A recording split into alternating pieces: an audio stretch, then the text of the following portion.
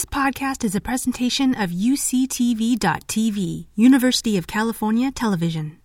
Like what you learn?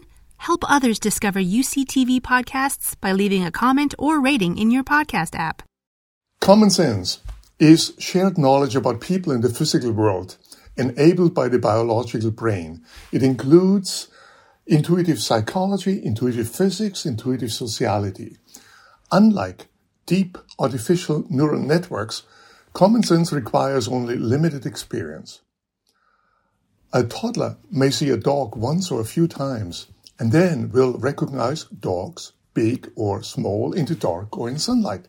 In contrast, a network may require 10,000 of examples. 3-year-old children already understand that people, unlike objects, have intentions and desires and infer intentions from other people's gaze, bodily movements, or tone of voice. These inferences are made by heuristics. How to tell a genuine smile from a merely polite one? By observing whether or not the eyebrows move. Most of the time, the heuristics that underlie common sense are unconscious, that is, intuitive. And so is much of scientific creativity. As Albert Einstein said, the intuitive mind is a sacred gift, and the rational mind is a faithful servant. We have created a society that honors the servant and has forgotten the gift. Einstein was so right. But the mistrust against intuition, or common sense more broadly, has reappeared in psychology, for instance, in dual system theories of thinking, which portray intuition as suspect and formal logic as always correct. Similarly, representatives of tech companies contrast our allegedly dubious feelings with trustworthy algorithms to convince us that we should be anxious to give away our private data and let machines make our personal decisions. Even some of the tech industry's most outspoken critics who brand the business as evil surveillance capitalism assume, nevertheless, the near omniscience of AI. Based on faith or fear, the storyline remains the same. It goes like this. AI has beaten the best humans in chess and Go. Computing power doubles every couple of years. Therefore, machines will soon do everything better than humans. This is also the storyline for the alleged coming of a superintelligence and the dream that we could finally live forever in silicon instead of carbon. From Kurzweil's Singularity to Harari's Homo Deus. The two premises of this storyline are correct, but the conclusion is not. The reason is that computing power goes some way, or a long way, for some kind of problems, but not for others. To date, the stunning victories of AI have been in well-defined games with stable rules, such as chess and Go, with similar successes in face and voice recognition in relatively unchanging conditions, or in industry applications. When the environment is stable, AI can surpass human performance.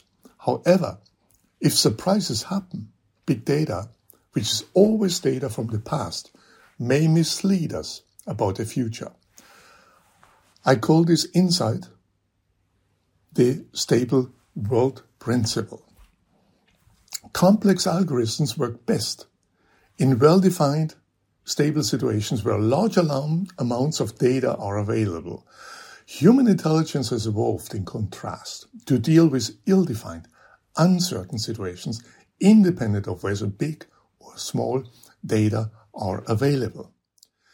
The stable world principle helps us to understand what tasks deep neural networks and similar statistical techniques can do well and what is just techno-religious faith or commercial hype. For instance, after IBM's Watson, won the TV game Jeopardy!, Ginny Rometty, IBM CEO, announced the next moonshot. Watson would revolutionize medicine by changing almost everything about healthcare. The prestigious cancer clinic, MD Anderson, spent $62 million on Watson for oncology before discovering that many of Watson's recommendations were unsafe, endangering the lives of patients, which led Oren Oceani, the head of the Allen Institute for AI, say that Watson is the Donald Trump of the AI industry. And finally, in 2022, IBM announced that it was selling the core data assets of Watson Health's division to a private equity firm, acknowledging that the marketing department had overstated the case. Jeopardy! Is a well-defined game with stable rules. Cancer treatment is not. The stable world principle has an important implication, the adapt to AI principle. To improve the performance of AI, one needs to make the physical environment more stable and people's behavior more predictable. That is, the more we hand over decisions to algorithms, the more we have to adapt. Consider the promise of self-driving cars. A self-driving car is one that can drive safely everywhere and under all traffic conditions without a human as a backup. That's important to keep this definition in mind. This is called level 5 automation, while current cars are level 2 and already level 3 is a big challenge. Nevertheless, every year, Tesla CEO Elon Musk announces level 5 cars are just down the road. But that's marketing hype. In my opinion, there will be no self-driving cars, that is level 5 automation. Rather, a much more interesting and more fundamental change is likely to happen. Our cities and roads will have to be redesigned to create this stable and predictable environment that algorithms need. And that's called level 4 automation, such as wired highways from which human drivers are banned and entire cities designed around level 4 cars where humans are no longer allowed to drive. The fact that we need to adapt to the possibility of AI is a much deeper disruption than the fiction of self-driving cars. And after all, my opinion is, why more cars? And why not better public transport? Let me ask, can psychology be helpful for designing predictive algorithms? So can that, what underlies common sense, help us? The big successes of AI have made little, if any, use of psychology. Deep Blue's programmers did not even call their program an AI, nor did IBM. Google Flu Trends, once hailed as the big success of big data analytics, did correlation statistics with no regard of what we know about the human brain makes predictions. And natural large language models such as GPT-3 are statistical machines that estimate billions of parameters from terabytes of data. Most machine learning textbooks teach statistical tools only. Is there any use for psychology in the design of algorithms? The stable world principle provides a first answer. For well-defined and stable tasks, psychology is not likely to be useful. Yet, the more uncertain a situation is, the more helpful the human brain's heuristics can be. Let me give an example. One of the sources of uncertainty in the human past are viruses, diseases, war, and other events happening. Google engineers developed an algorithm to predict the spread of the flu.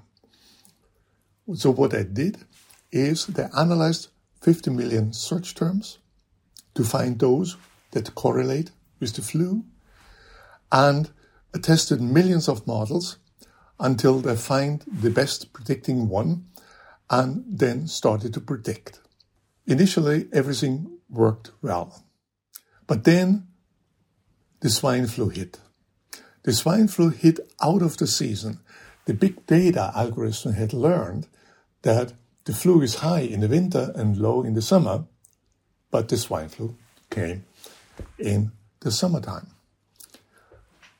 So the algorithm could not adapt to the new situation, and the Google engineers revised it. Now, how would you revise a complex algorithm that fails on a complex problem? There are two ways.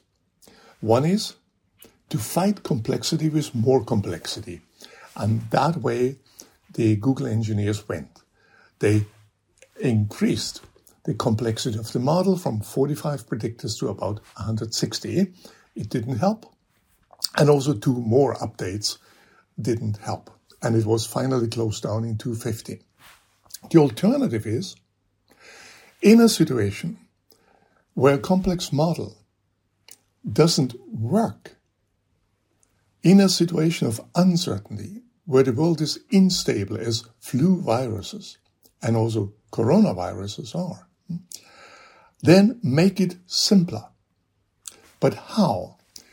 Again, one can look at how the human brain deals with situations which are volatile, which are uncertain. And we know from research that dates back to Thomas Brown's law of recency from 1838, that humans in these situations ignore the data far in the past and focus only on the most recent data. This is called the recency heuristic. Now, my colleagues and I have constructed a psychological AI to predict the spread of the flu based on this insight from the human brain. The algorithm is very simple. Predict that the proportion of flu-related doctor visits this week equals that of the most recent week for which we have data. How good is such a psychological AI? Here is the answer. The black lines are the observed values, the blue, the recency heuristic, the red, the Google flu trends. On the y-axis, you have the percentage of flu-related doctor visits, which ranges between 0 and 8% of all doctor visits.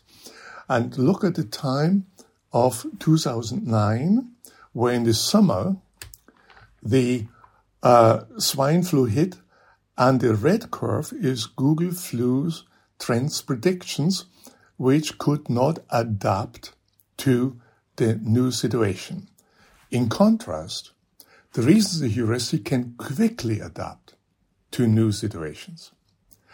And across the entire prediction time that Google flu trends used, 8 years, the result was that in every year, and for all of the 3 updates, the recency heuristic predicted the spread of the flu better than Google flu trends.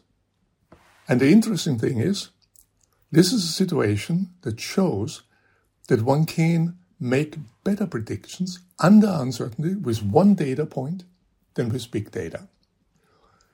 This is not the only situation.